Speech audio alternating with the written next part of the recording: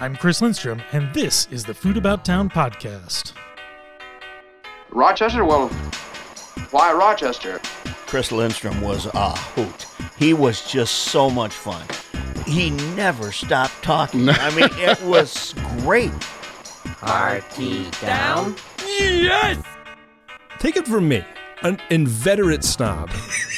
That's it. Stinks. It stinks. It stinks. And we don't need any characters around to give the joint atmosphere. Is that clear? Because I'm a pro. That's what pros do.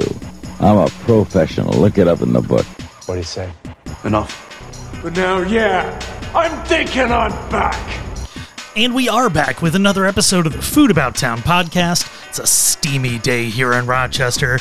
And across from me, I've got a guest. Guest, why don't you introduce yourself? Yeah, Alex Reinwald from Fox's Deli in Brighton. Yeah, so Fox's Deli, we're going to give some initial plugs. So Fox's Deli's 3450 Winton Place. That's in the Winton Place Plaza, kind of towards Jefferson, really going in that area. It's very ambiguous. Yeah, it is a little bit, because it's like in that little in-between right near Town Line Road, kind of. Yeah, I have an employee, actually, who is a friend of mine, a longtime friend of mine. And I said, hey, man, we're buying a restaurant. I know you're serving tables. You want to come join and see what's going on over here? And he said, where are you going? I said, well, Fox's Deli. And he was working at the distillery in Henrietta. And he goes, where is that? I said, it's in your parking lot, man. Like that's how, you know, that was I think our first, like, maybe a little bit of an oh shit moment. Yeah. You know, who knows about us? Because we grew up with it. It was ingrained in us, my brother and I. So it's, you kind of look at someone and you're like, you don't know where that is? Yeah. Oh, okay. Well, right, great. Yeah, let's go into kind of the style of what it is, and let's talk about the history a little bit, because that's a big part about what this place is. Yeah. So, for current status, so you and your brother bought it about what, a year ago or so? 18 months ago. 18 months ago. I think that math is right. It's somewhere around there. Yeah, roughly. End of February of last year. Okay. Yep.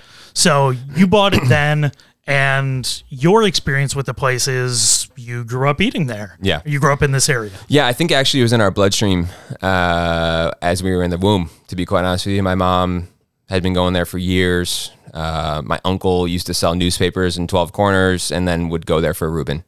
So we're talking about like 50 or 60s, 70s kind of area. So yeah, man, it's been part of our life for quite a long time. It was the first place I brought my wife when she came to visit my family. Yeah, it's very special, near and dear to our heart. You know, and the opportunity arose for us to carry on a legacy that we felt was really special to the city, to the Jewish community, to us specifically and individually. And yeah, I think it was an easy decision for us once the opportunity was presented. Yeah, so like the history of the place, like doing a little bit of reading, courtesy of the Democrat and Chronicle. Thanks to Tracy as usual for doing a great job. But it looks like the place has been around for now going on like 90 years from when it launched, which is that when you're talking about legacy, that really is a hell of a legacy, a place that's been operating, you know, somewhat continuously since, you know, 1943, since World War II. Yeah. Well, actually it dates back even further, not in our community. Yeah. But in New York City, I believe 2nd Avenue. Fact check me there, somebody. But Sheldon Fox, who we bought the business from, his father, Irving, started the business in 1929, actually. So it's moved up here in the 40s, 100% correct, on Joseph Avenue.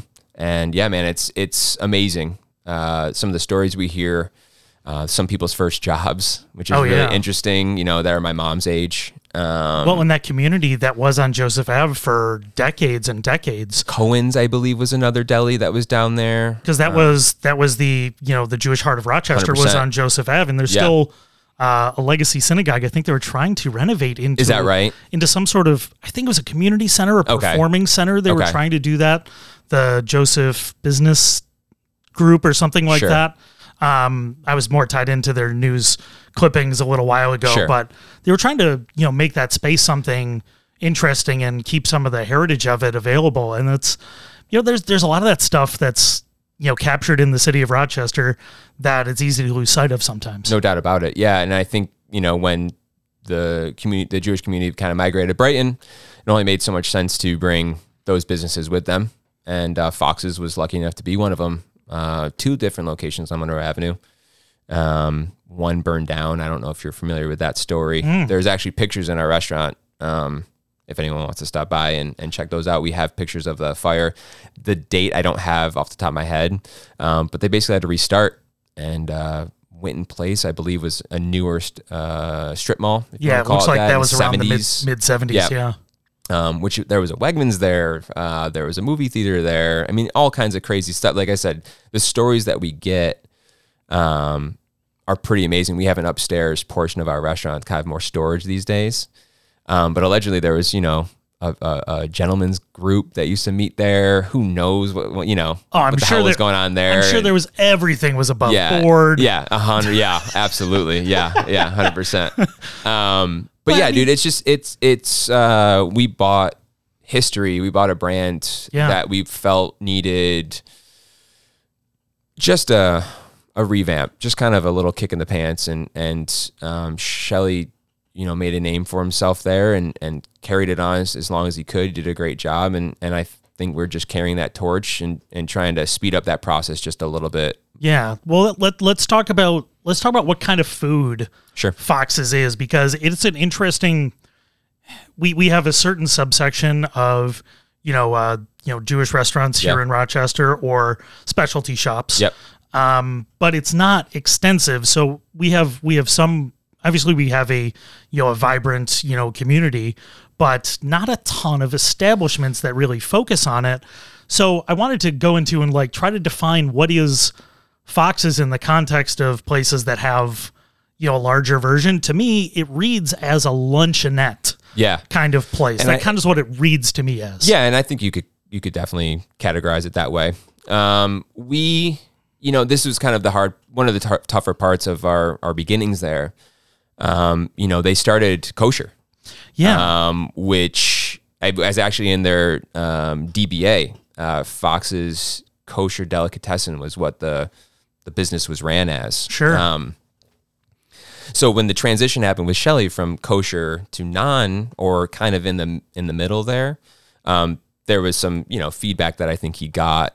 People still say, when I first came here, I couldn't even get. They would serve me a cheeseburger, but the cheese would be on a different plate, and you can build it any way you want, kind of thing, to skirt around the rules, if you will. Oh, sure. And now I think when we started, kosher style was kind of the tagline that we were kind of trying to see how that fit. Kosher style deli. Kosher style deli was kind of what we were going after, but I don't think I think we came to terms of it being a little disingenuous. Yeah. And not that we were trying to fool anybody or have a tagline that would pop out on Google Maps or anything like that. But there is a heritage there that I think we wanted to take care of and be aware of.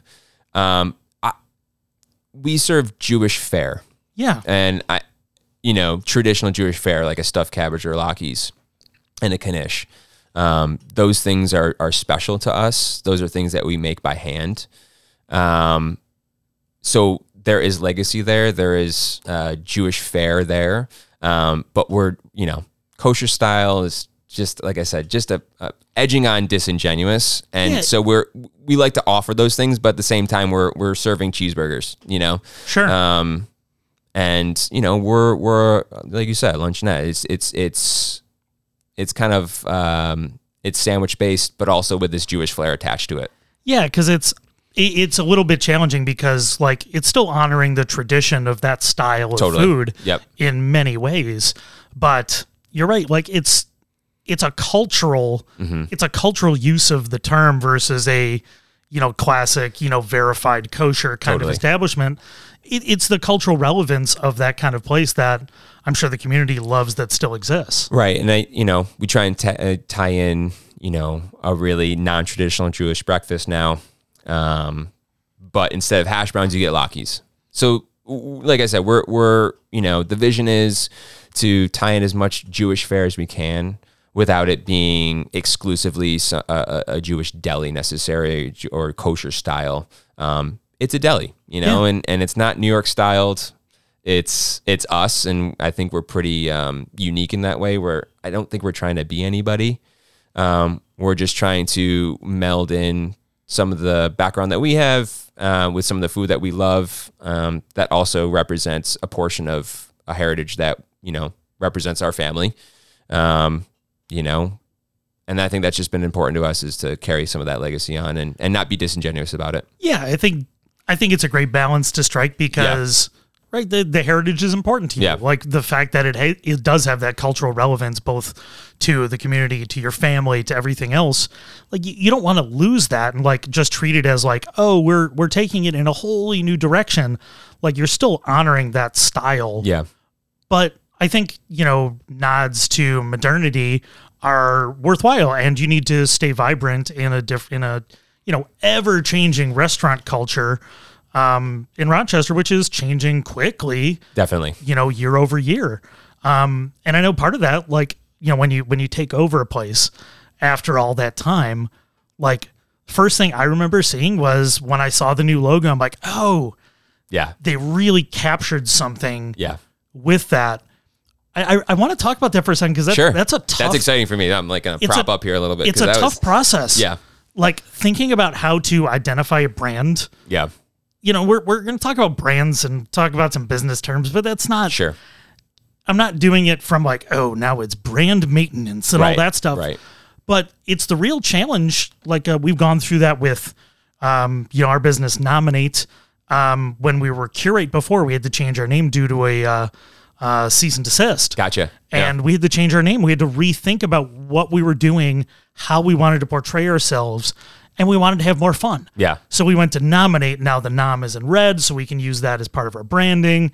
Awesome. But it meant something to us to change it. Yeah. And I have to imagine going through that process of rebranding a business and carrying classic style, but keeping it fresh, had to be a lot of fun and a lot of anguish. Yeah, it was one of the first things that we identified to kind of bring it to now, you know, but also diverging a little bit from the Fox's family, making it more brand oriented, if you will. You know, we've got a little... within our logo, we have a little fox. We actually named him, which we thought was kind of fun. We got a lot of replies about that on Instagram. It was a fun time for us to kind of see everyone's suggestions. We ended up naming him Pickles. Perfect. I love that. Which we thought was pretty awesome. Yeah, we worked with a design group actually in Buffalo.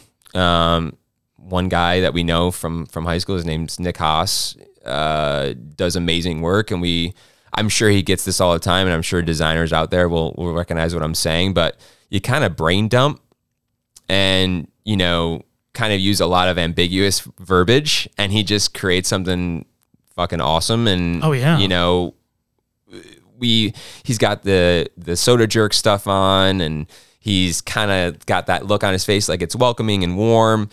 We went with a completely different like color scheme that we thought was really cool, but also kind of like leads into our booths are pink. And like our main logo is like this big, vibrant pink, you know, newish looking, you know, detailed logo. Well, and even like, I want to talk about the color for a second. Yeah. So like it really struck me when I looked at all of it is how the color still evokes history. Yeah. Like the color doesn't feel like, you know what a modern restaurant color scheme looks like? Totally. Like, you know, if you're a restaurant person, you go into a place, you don't have to taste the food. Right. You can look at the color scheme and the design. And like, I know what I'm going to get before I eat it. Right. Some of my good friend Chris Clements absolutely hates when I do this. Yeah. When I'll prejudge a place purely based on the pictures. Sure. And I will, and you know, I believe I'm usually right because you can tell, generally speaking, where things are going. But when I see this, I'm like, oh, that's somebody that really paid attention to, we want this to feel classic because it's still one-page menu. Keep it tight. Right. This isn't a 5, 6, 7, 8 page diner menu. Right. This is focused. This is tight. Right. It's classic. It's modern. And I just loved when I was looking at the pictures of the menu, how complete of a vision it was. Yeah. And so, menu, the menu stuff, if you want to call it that, whatever you want to call that. My brother was very laser focused on that. We walked into a place that had like 50 name sandwiches. Yeah. And as much as you want that to be the case and kind of serve everybody, we found a good middle ground.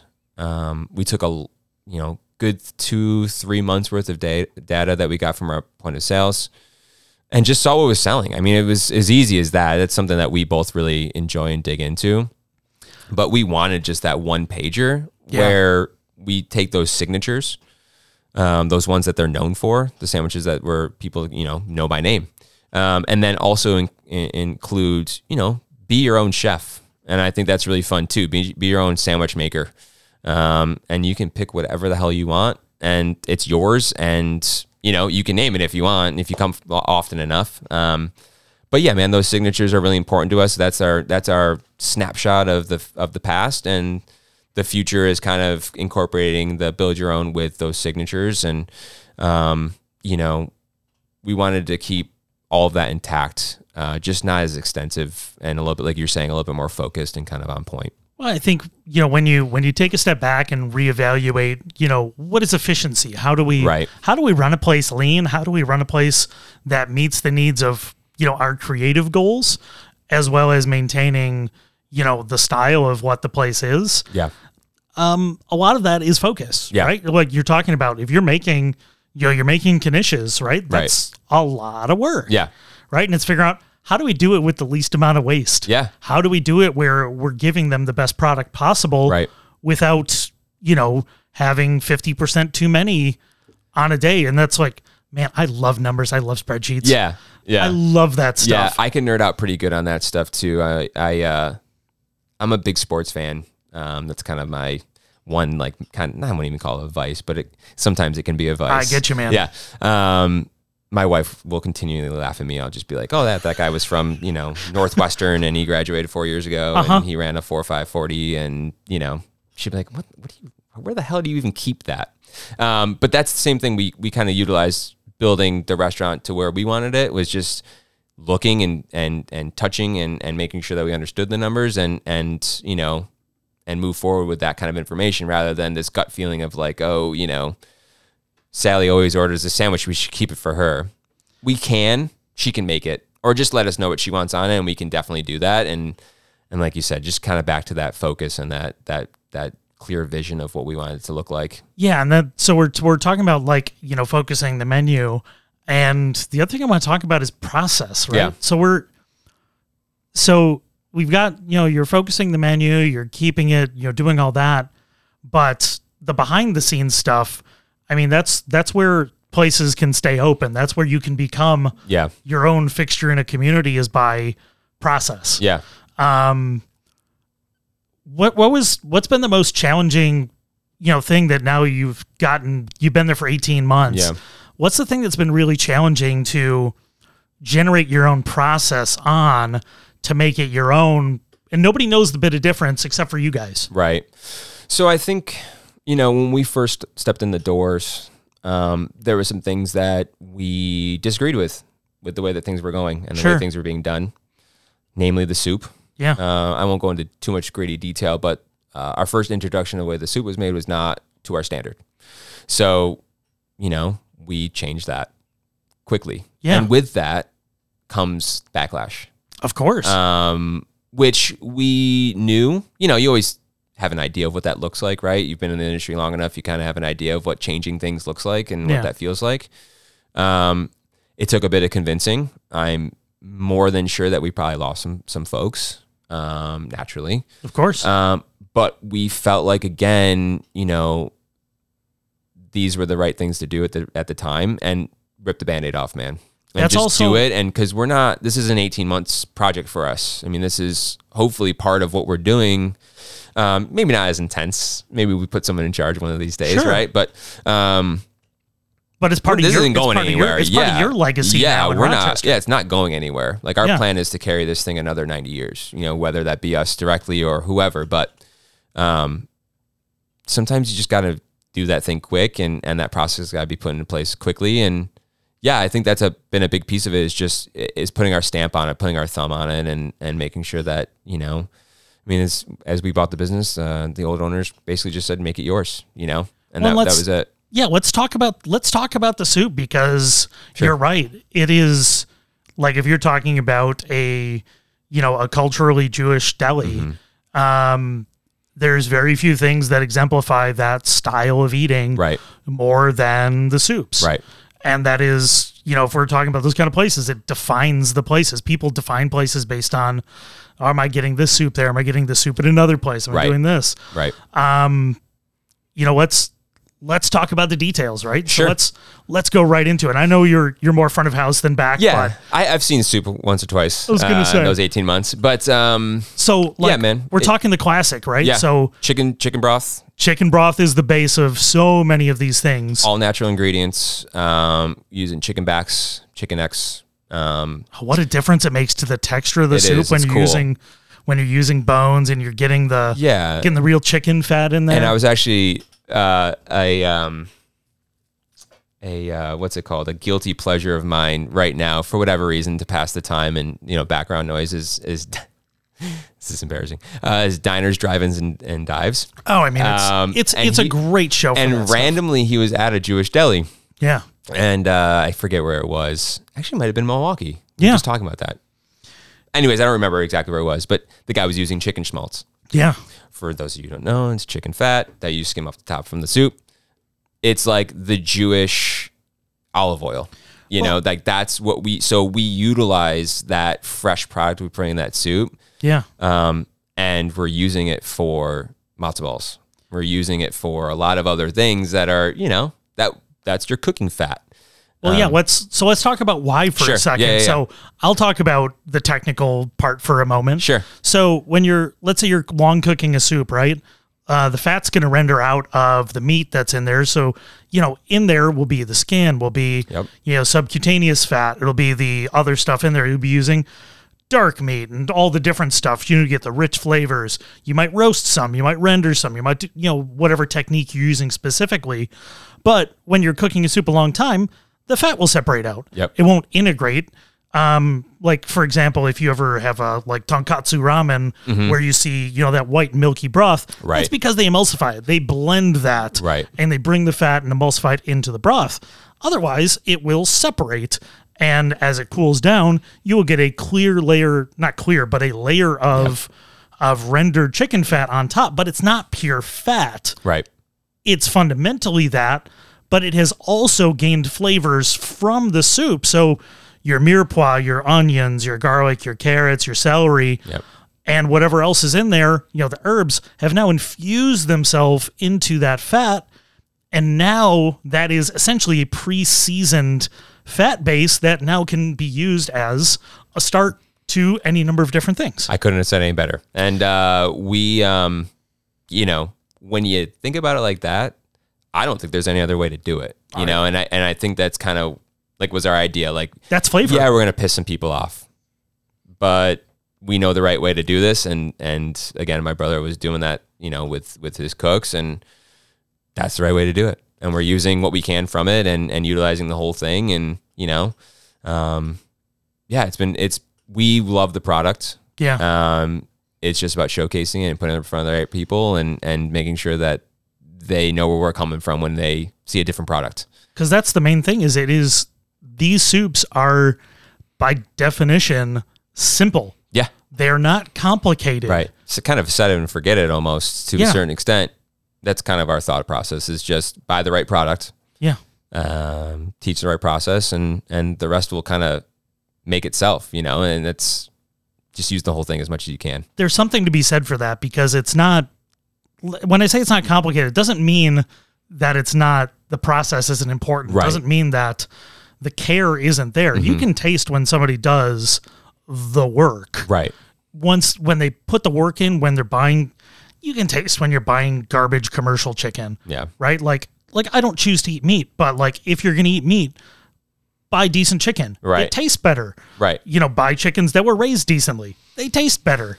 Naturally, yeah. Use the technique. Right. it makes things taste better. Yeah, no doubt. Like, no doubt in about the end, it. That's all it is. Yeah, and I think we've both been lucky enough to work in places that have cared about those things and have taken those processes seriously. So, and I mean, even going back to like with our mom, I mean, there was no real shortcuts. I think the only shortcut she ever used, which I hope she's not embarrassed by this, but she'd use, and I think most, I mean, let's say most Jewish grandmothers use box matzo ball mix. Like, let's just get over that. Like, everyone can get over that. Like, I mean, every culture has their own pre-made things. I mean, you go to any Indian just my grocery store. Manischewitz and move on with your life. Yeah, just mix it up and be good with it. But I mean, all of her stuff. I mean, she used to make chicken soup, and all of that stuff. It's just really important to us, and that's what we, that's what we lived on, and that's what we're used to. And I think, not to say that what we're used to is right necessarily, but I think technically speaking, the way we make our soup is correct. And we have to live by that, and I think that's really important to us, is to showcase that. Traditional is in the eye of the persons whose experience the tradition's from. Well, yeah, it's always that funny line, well, this isn't how my grandmother made it. I'm like, no shit.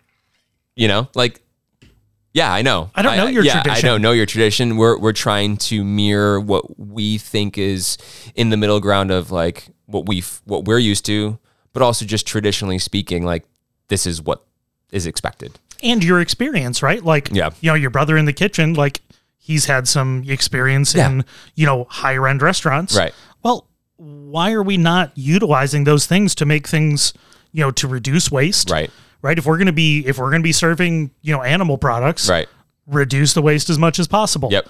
Use as much, save your costs. Yep. Bring flavor to people. Right. But that's respectful of the classic tradition, utilizing some modern things and making things better for everybody. Absolutely. But why not make things better? Yeah. Right. And that's kind of what I'm trying to say is, like, when we walked in and saw that it wasn't necessarily the way we wanted it, that is just an easy answer, regardless of not regardless, but knowing that there's a percentage of people who won't understand that or won't appreciate that, but knowing deep down that was what we wanted to serve and make sure that, we can tell a good story behind it. There's reason, there's a why, who says that? What's your why?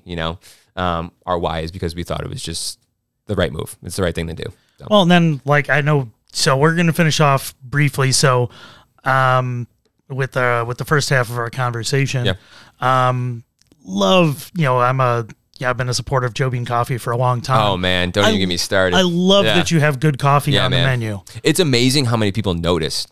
Yeah. I'll be honest with you. We did it sort of selfishly because we get a nice cup of coffee in the morning. I mean, honestly, that's part of it, right? But they just do it right, first of all. Yeah. Second of all, you can taste the difference. Like, I actually had a lot of people, they used to serve swill here, like that's what people always want to call it. And it's noticeable. Yeah. And I think that's really like even down to the coffee, I think that's kind of what we're trying to get at. Yes, we're still, we're bringing in deli meats, but they're good quality deli meats. Are we making them all by hand yet? No. Maybe down the line, that's what we're looking to do. But we've tasted them. We care about them. We think that they're, we wouldn't serve you bad food is, I guess, my point. Yeah. And like I said, down to the coffee. I used to have servers when I used to work at, higher end restaurants at my bar. I would always go up to the bartenders and like, what's this brown spot doing on the lime? This is just an example. And they'd always be like, why are you bothering me about the limes? Like, there's all these other things we could be talking about. I'm like, yeah, I know those things too, but that just shows me that if you don't care about the lime being brown, you're probably not caring about the portions of the pours you're making, or the quality of the ice you're pouring with, or, the cleanliness of your shakers, or like those things are just, that's all the way up the line. So if you don't care about your coffee in a deli or in a space that we feel like we're going to do some breakfast volume in, how could I feel like you're going to care about anything else on that menu? You're respecting your customers by giving them the product you can stand behind. Yeah. Well, and I love the point about the bar too. Like, my buddy Donnie Clutterbuck, his, he made an app a long time ago. It was a pour cost app. Yeah. And, actually got around the industry pretty good because, what matters? Like paying attention to the fact of how much you're putting into a drink and making sure it's profitable. Yeah. It wasn't like official consulting, but somebody had asked me to take a look at something, and I'm like, show me the recipes you're using for these drinks. How much are you charging for them? What are your costs? Right. And I'm like, I'm not an expert, but if you look at the numbers, you are losing money on this drink, and it's not good. Right. So let's take a step back and what are you trying to do with this? Let's make sure you can make money on it, and you'll get a better product and make more money on it. That's a win for everybody. Didn't he do a taste analysis of fresh pressed juices or something like that too? Oh, yeah. Okay. Because I remember something Donnie's about that before yeah. I think before he and I ever met at Cure. Because I'm still newish back here in Rochester. I remember seeing an article about him doing something with juices. I just didn't know if that was true. He had done some really high-end nerdy blogs. I think there was one he did on the accuracy of jigger pours. Oh. And different styles. And I'm like, oh my God, I love the depth of nerdery that he gets into. And I can talk with him forever. Sure. But what we're going to do, we're going to take a quick break. We're going to be back with the second half of our conversation talking about Fox's Deli over on Wenton Road, and we'll be right back. If you want to learn all about the diverse foods of Rochester and Buffalo and don't want to do the work, Nominate is made for you. Nominate runs events where you order a meal that feeds 2 people, packaged to go for $40, but the twist is you have no idea what you're getting until you pick it up. Each meal comes from one typically small minority-owned restaurant. We work with them to select dishes that best represent their cuisine and make sure you have a fun experience. We host events at Three Heads Brewing, Fatty Beer in Rochester in the neighborhood of Play, the new home of Black Button Distilling on University Avenue, and in Buffalo at the fantastic Nowhere Lounge located in the heart of Kenmore. Drink pairings are available for sale at each event that work well with the food. Follow us on social media at Nominate Meals and go to nominatemeals.com to order your meal for an upcoming event. Join the nomination.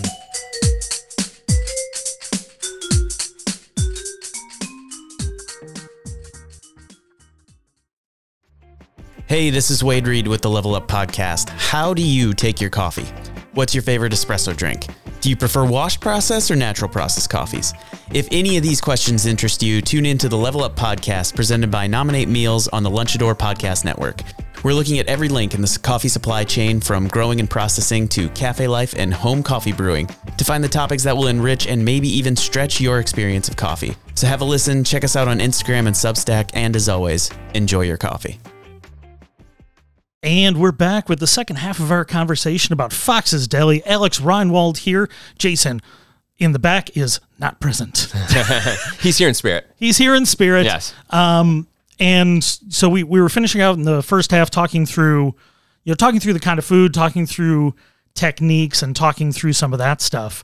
And I wanted to start the second half talking about something that's very specific to this kind of place, sure, which is Dr. Brown's soda. Oh my God, yeah. Yep. Can you tell me about Dr. Brown's and the first time you remember drinking that and what it means to you? Yeah, so actually, my grandmother and her second husband were practicing kosher, and when we were growing up, I don't have a lot of clear memories about that. I that probably was pre 5 years old, but I remember the 1 liter black cherry Dr. Brown's bottles. And the color on that is so specific. Yeah, man. And they're just so classically old school, and like they fit in. Like I think they got it before, or maybe just Deli has just mimicked or mirrored that color scheme or something like that, because they get it. Like it's a really special product that every once in a while I have to tame myself, but I'll have one. Every once in a while I'll try one again, and it just brings back a flurry of memories. And definitely first time trying it was Grandma Sybil's house, probably before I was supposed to have it. My mom was not a huge soda fan growing up, but that was one soda that we always were able to have, especially at like high holidays and things like that. It was a special time and a special occasion to get those. But I remember seeing those cans and bottles littered around my grandmother's house as just being, kind of like, part of the culture. Well, and there are a lot of the flavors are classic, soda fountain style flavors. I mean, these are root beers like draft style, I think they call it, or something like it's very smooth and Well, and it really ties back to the way those things used to be, and focusing on, this is, a staple in Jewish delis and corner stores and things like that. And like the fundamental one that everybody talks about is celery flavored soda, man. Because it's so iconic. The fact that it exists defines the brand, even though like, you know, it's not the most popular thing, right? But it defines the brand because it shows this tie to the past that just you can't have without that history. It's kind of this is a secret I have, but I'll tell you now. Every time someone orders one, I will stop by their table probably 9 times out of 10. Oh, yeah. I just feel like there's a connection that they kind of get it. You know what I mean? I don't know if that sounds a little pretentious or like a little like, kind of like I'm not snooty. I'm not trying to be that, but if you order a celery and a pastrami sandwich, I'm probably going to talk to you. You probably get what we're trying to do. Your feedback for me is really important. And again, not to discount anyone else's feedback or what they have coming, you know, in the forefront. But again, if you order a celery and a pastrami sandwich, I want to know what you're thinking, you know? Well, and I think, you know, having evangelizers for what you're doing is so important as a business. It's not like, you know, the people that come in occasionally, they're great and they're important to the business. We're not discounting that by any means. And, you know, the people that come in for a special event, that's great. That's an important part of the business. Right. But the people that don't stop talking about you, the evangelizers, you're right. There's indicators for people that get it. And there's nothing quite like getting feedback from when you hear the feedback. You're like, oh, you're paying attention. Right. Yeah. Like, you know what's going on here. Yeah. You kind of get it. And I think I've used that term a couple times now, but there's something to that. That little signal to me is like the little bat signal of just like, okay, you've been to a couple delis before. You're maybe not Jewish, doesn't matter, but you recognize how well those things fit together. Yeah. And I think that's a really cool part of, you know, the cuisine is that this soda just completely cleanses your palate after these big salty bites of pastrami with cheese and mustard, you know, like that's...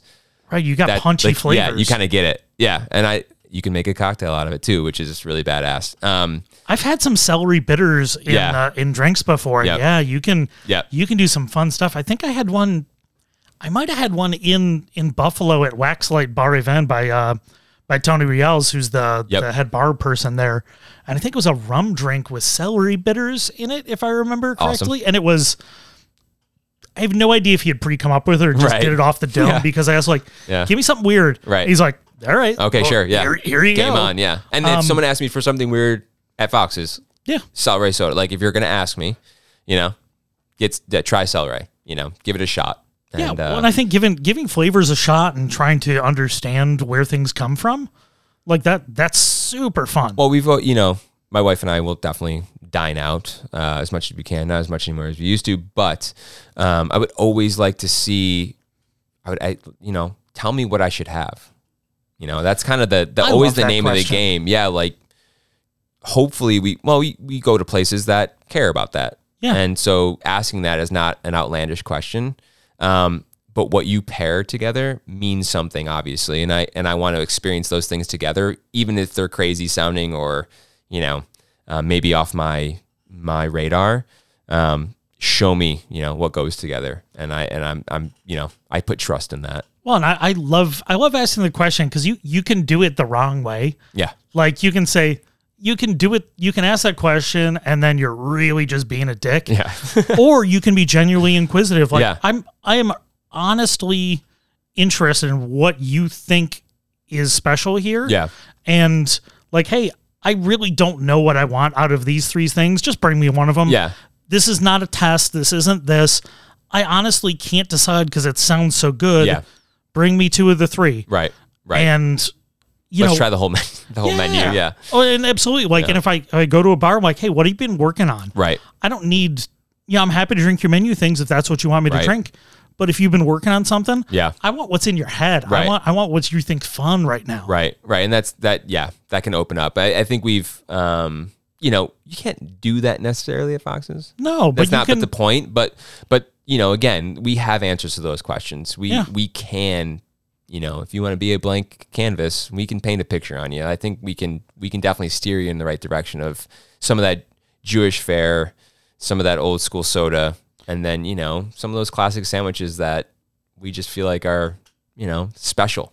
Well, and it's some of the stuff like, hey, you might have had your Reuben, or you might have had your pastrami sandwich. Yeah. But you might not have tried kreplach, Yeah, or you might not have tried, a well-made knish or a bialy or those kind of things. Like, yeah, you might have a swath of the things but getting to that side gives you a whole nother picture of what this is. No doubt about it. It's Eastern European comfort food. Yep. When we're really taking a step back, there's roots in all of that Eastern European style of food. You're talking about stuffed cabbages. Like, you go to Buffalo, like that's Polish Catholic food every day of the week. Yeah, absolutely. But it's the same damn food, except for this is the Jewish version, translated through other experiences. I've never had more pierogies in my life than when I lived in Buffalo. Oh, they're just everywhere. There was, actually, you might be familiar with it. There was a restaurant called Bistro Europa. Oh, yeah. We used to go there in college all the time. Well, definitely punching above my weight class at that point in my life. And, shout out to Steve Gedra. Oh, man. Who's just one of those guys where you meet him, you're like, oh yeah, this is a guy who knows what he's doing. And between, Bistro Europa and, the, Black Sheep when it was running, what an amazing spot. And I remember going to some of the midnight mass dinners there. Sure. I think I went to 2 of the midnight masses, one from, Paul Vroman, shout out to him, who was my spirit chef for a few years between Brick and Mortar and Aunt Rosie's and Next Door when he was there. Like, he was my spirit chef for... I think I missed him when I was at Next Door serving. He was...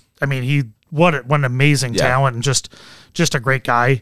And I went to a couple of his midnight masses, and man, Black Sheep was such a hub of people who want to do cool stuff. Yeah, we speaking of my wife and I going out to dinner, we had I can't even remember. It was at the Hotel Lafayette. Which is a great, they redid the whole place. We actually just stayed there. I was telling you, we had gone out there during the winter that's awesome. What a cool space. Great hotel, man. But there was a course of, I don't even know how many courses it was, a special dinner with Steve and Mike A. Mike Andrzejewski. Yeah. So I was like, side note, Mike, for those that don't know Mike Andrzejewski, he's, when it comes to like Buffalo industry people, he's one of those like unassailable like legends of totally the, one generation before the established chefs of now.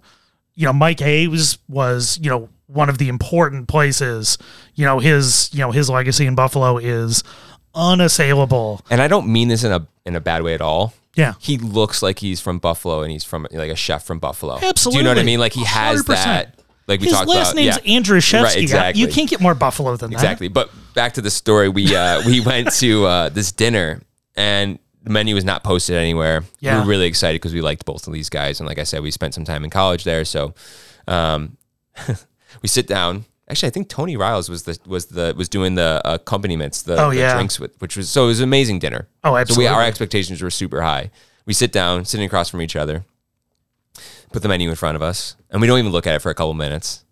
And she looks down and she goes, "Oh my God."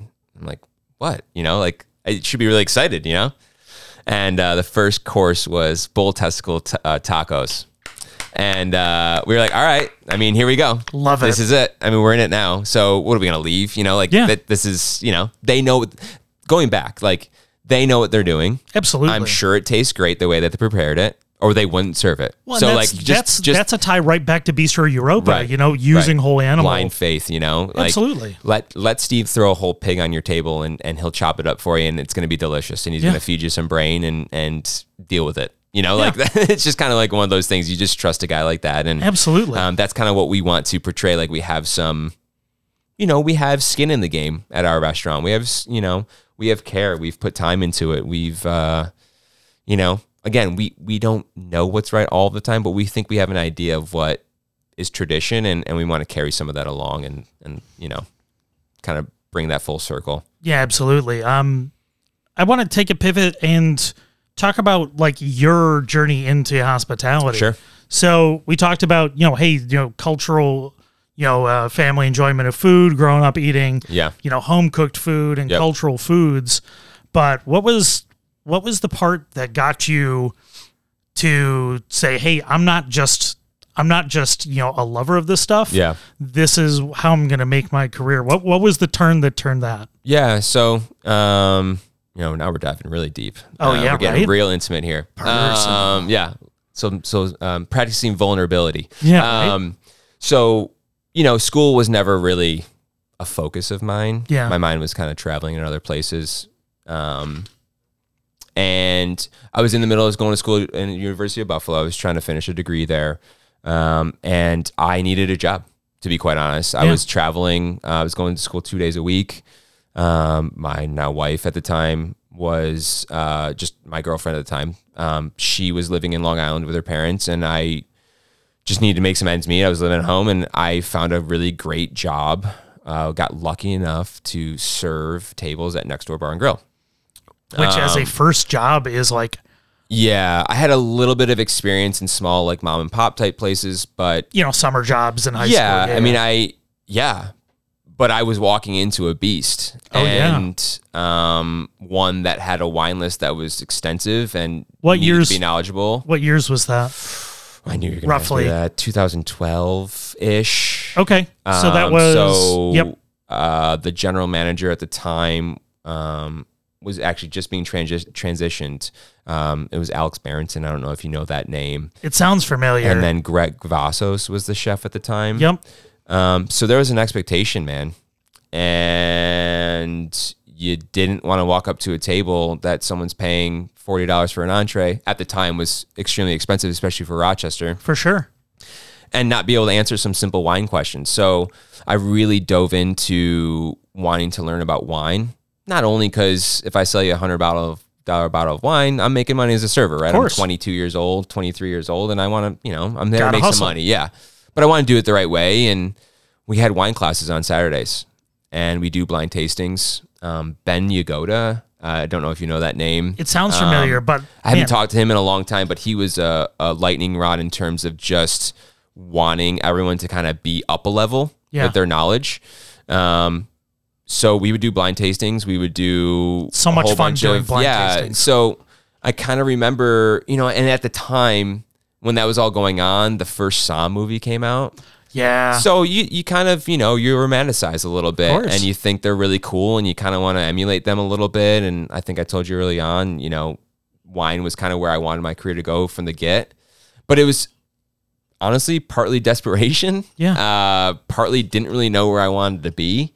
And I fell in love with the process of what, winemaking looked like, but also like how a restaurant worked and the marriage between front and back of house, and really giving a guest an experience that is memorable.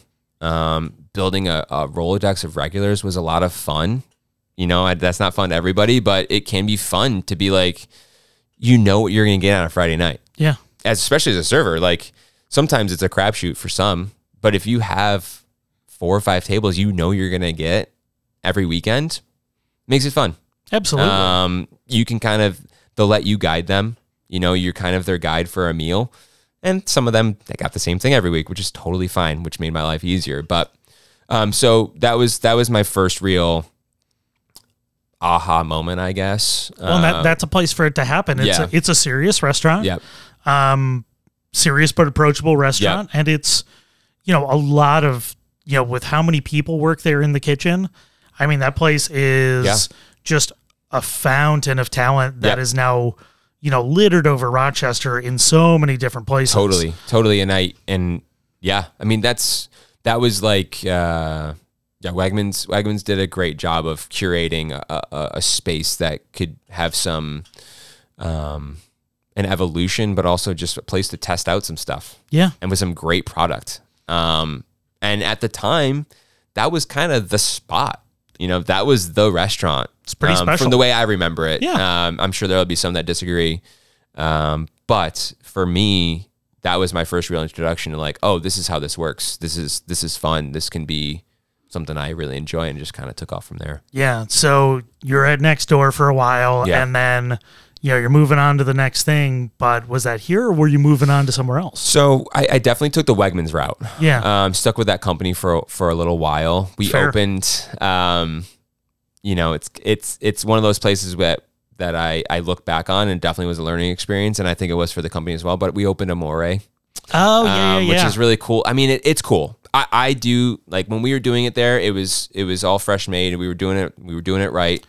Pasquale's a very talented. And this is before chef. then. So, it was before that. Oh yeah. So Nate Stahl over at Strangebird was like a line cook, man, like part time. Nate's another talent. He and I were able to work and you just saw it with him.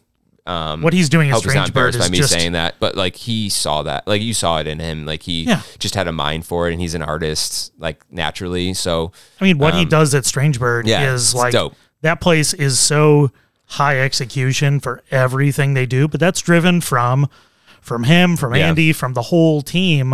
Yeah. So I tried to take,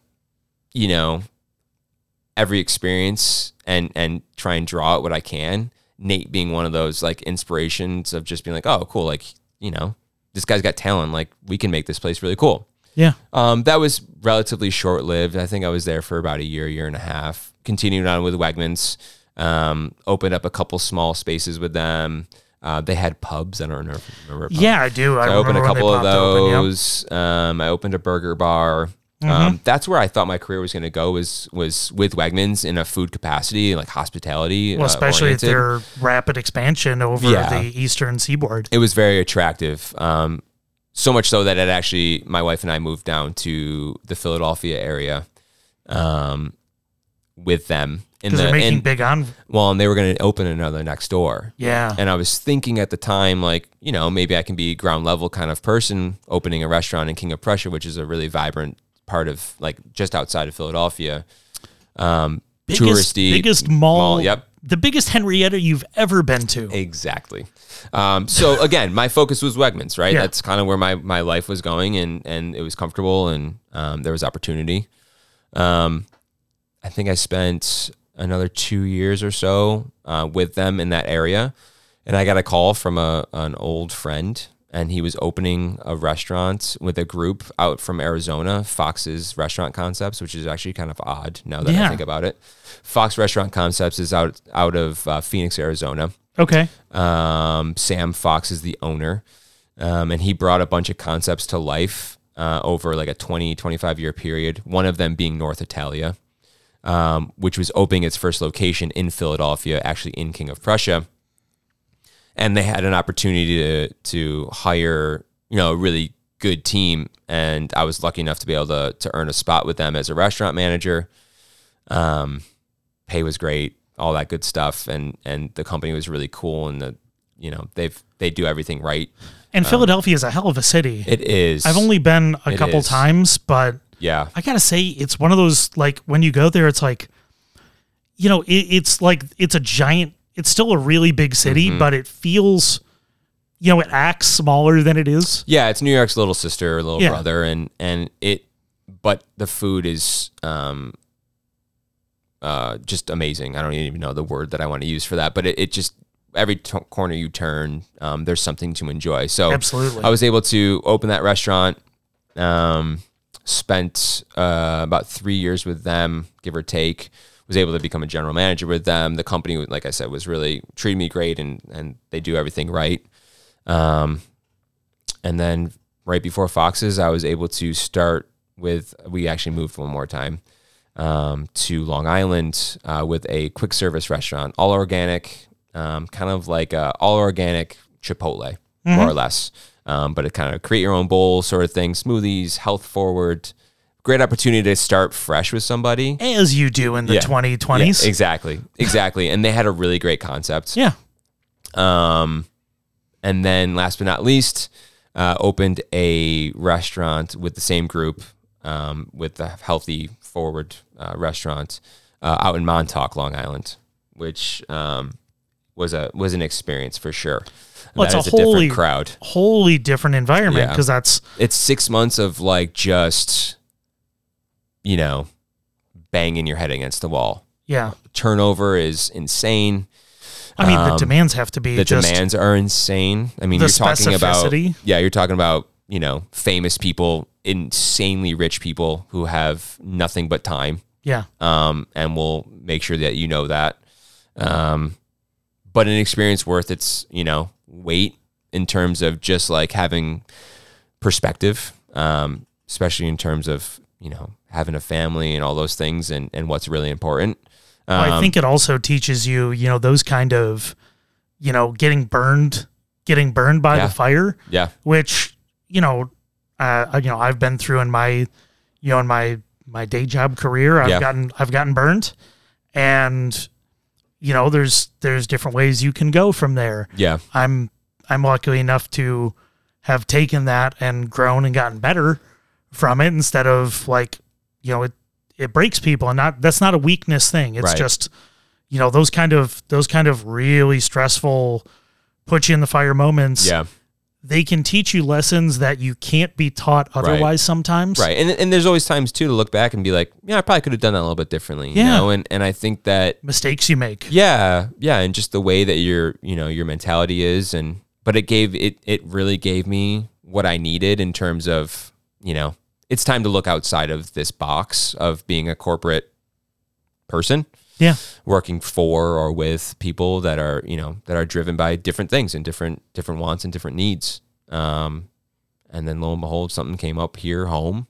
I have a 4-year-old now, and he was about a year and a half when we started talking about coming back home. And, you look at that and you're like, all right, well, if I can make my dream work while having a family and being in a place that I'm familiar with, not to mention buying a place that means so much to us, is just, it was a special moment. And, it's been a roller coaster so far, but it's been fun. It's definitely, like I said, feels more normal now than it did in the beginning. Of course. I think that you think that leap is a little bit shorter, than it actually is. Yeah. But yeah, man, it's been rewarding. It's had its own challenges, but again, you walk into work and you say, I want to do this today. Yeah. And we can do that. I think it's the kind of thing that if you knew, there's things you don't know when you walk in. Yeah. But if you knew everything, sure, it's hard to say you could make that decision knowing every little thing that's going to drive you crazy. Yeah, like paralysis by analysis at that point. Like, you can tell me every single thing about it, but that just like you're saying, it just makes that decision harder, because you're going to think like, well, do I want to deal with that? Do I want to deal with this? Do I, is this a positive enough for me to forget about some of those negatives? But it's been challenging, and but again, I probably wouldn't change it for the world. So yeah. So we'll throw out the last plugs, and then so again, Fox's Deli's 3450 Winton Place in the Winton Place Plaza, near Town Line Road and down towards Jefferson. Breakfast and lunch kind of hours. So was it 8 to 3 or 7 to 3? That's correct. Yep. 8 to 3. 8 to 3. Monday through Saturday. Yep. So make sure you go there. Call in and order and pick up yourself if you're doing takeout. Yep. Do that. It's better for the restaurant. Yes. I always recommend going to the places. Please go visit places in person. If you want to go, you are putting in the effort. Call and pick it up. It's better for the restaurant. Yes. It's better for you. You get to experience a place. Please do that. It's better. What I wanted to talk about is, so you've got 18 months in. Yeah. What's next? You're balancing legacy. You're balancing things that have already changed, where things are going. What's the next thing on the hit list that you're working on? Because there's so many opportunities to do this stuff, and you're talking about the work. There's an infinite amount of work that could happen, but what's on the hit list? Yeah, I think there's a prioritization that you need to kind of do mentally and kind of outwardly with each other as business partners. And I think we've seen some places that we may be able to expand our breadth, if you will. I think one of them being some of those breakfast items. Sure. Maybe there's a bagel down the line that we start making in-house. It's a lot of work. Yeah. It's a lot of work, but man, there's nothing like a bagel that's fermented. You get that crackly crust. Yeah. You get to top it the way you want it and really make it your own. There's nothing quite like it. Yeah. So my brother's currently working on ways of making that a reality. And making sure that the process is tight enough that we can replicate and make, however many dozen you need to make in a day. I think from a long-term vision standpoint, I think more than one location would be pretty fun. We actually get a lot of people coming in from Buffalo who just say that they can't find what we're doing, which is kind of exciting. Well, I love that idea, and it's the legacy of it being in that space, for now going on 50 years almost. Yeah. That's great. Yeah. But like you said, it's a bit of a tough one. Like it's tons of parking, easy to get in and out of. Not saying don't go visit it. Yeah. Definitely go visit it. Yeah. But there are places that are more challenging than others. But you want to also be married to, where you're located is a marriage. Yeah, absolutely. And,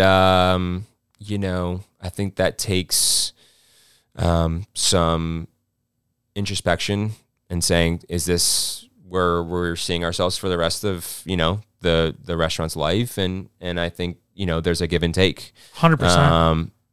So yeah, I mean, things are on the table that we weren't necessarily thinking were on the table 18 months ago. But I think that's the fun part, is that you get to kind of turn those stones over. You just want to make sure you're doing it the right way and taking in all things into account as much as you can, and making the best decision you feel like for your brand, for your restaurant, for your life. And so that's kind of where our mentality is at. It's like, we don't know necessarily what's next. I think we have some ideas bouncing, but we're trying to take as much in and learn from some mistakes and some successes over the past 18 months, and we'll see where it takes us. That's all you can do, man. Yeah. You can only keep on getting better. Yeah. So I think we're going to close out this episode. Reminder to go to foxesdeliroc.com. You can follow on social media, Fox's Deli on Facebook, Fox's Deli ROC on Instagram. Follow for, hours and specials and everything like that. Thanks to Alex, thanks to Jason in memoriam, here today. Thanks to Pickles for being a great mascot for the restaurant. And if you want to follow me after listening to all of this, you can subscribe to the podcast, share it with your friends. We're always trying to get the word out to people. You can also follow us on Instagram, Food About Town Podcast, Food About Town on Facebook. And also go to nominatemeals.com to order your meal for an upcoming event. Order a meal for two for $40 for pickup at one of our fantastic locations, Three Heads Brewing, Fatty Beer in Rochester. Coming up in August, depending when this comes out, we'll be there once a month at the new Black Button Distilling on University, and then Nowhere Lounge in Kenmore in the Buffalo area. So join us and support small minority-owned restaurants around Rochester. And thank you so much for listening to another episode of the Food About Town podcast. If you aren't already subscribed, what are you waiting for? Go to your podcast app of choice and make us your favorite podcast by subscribing and leaving a review if you can. Music for the podcast was created by the fabulous Taurus Savant. You can hear more of his work at taurusavant.bandcamp.com and make your presence known by seeing him perform live. Food About Town is a proud member of the Lunchador Podcast Network. Oh no, here comes McKenneth! This has been a presentation of the Lunchador Podcast Network.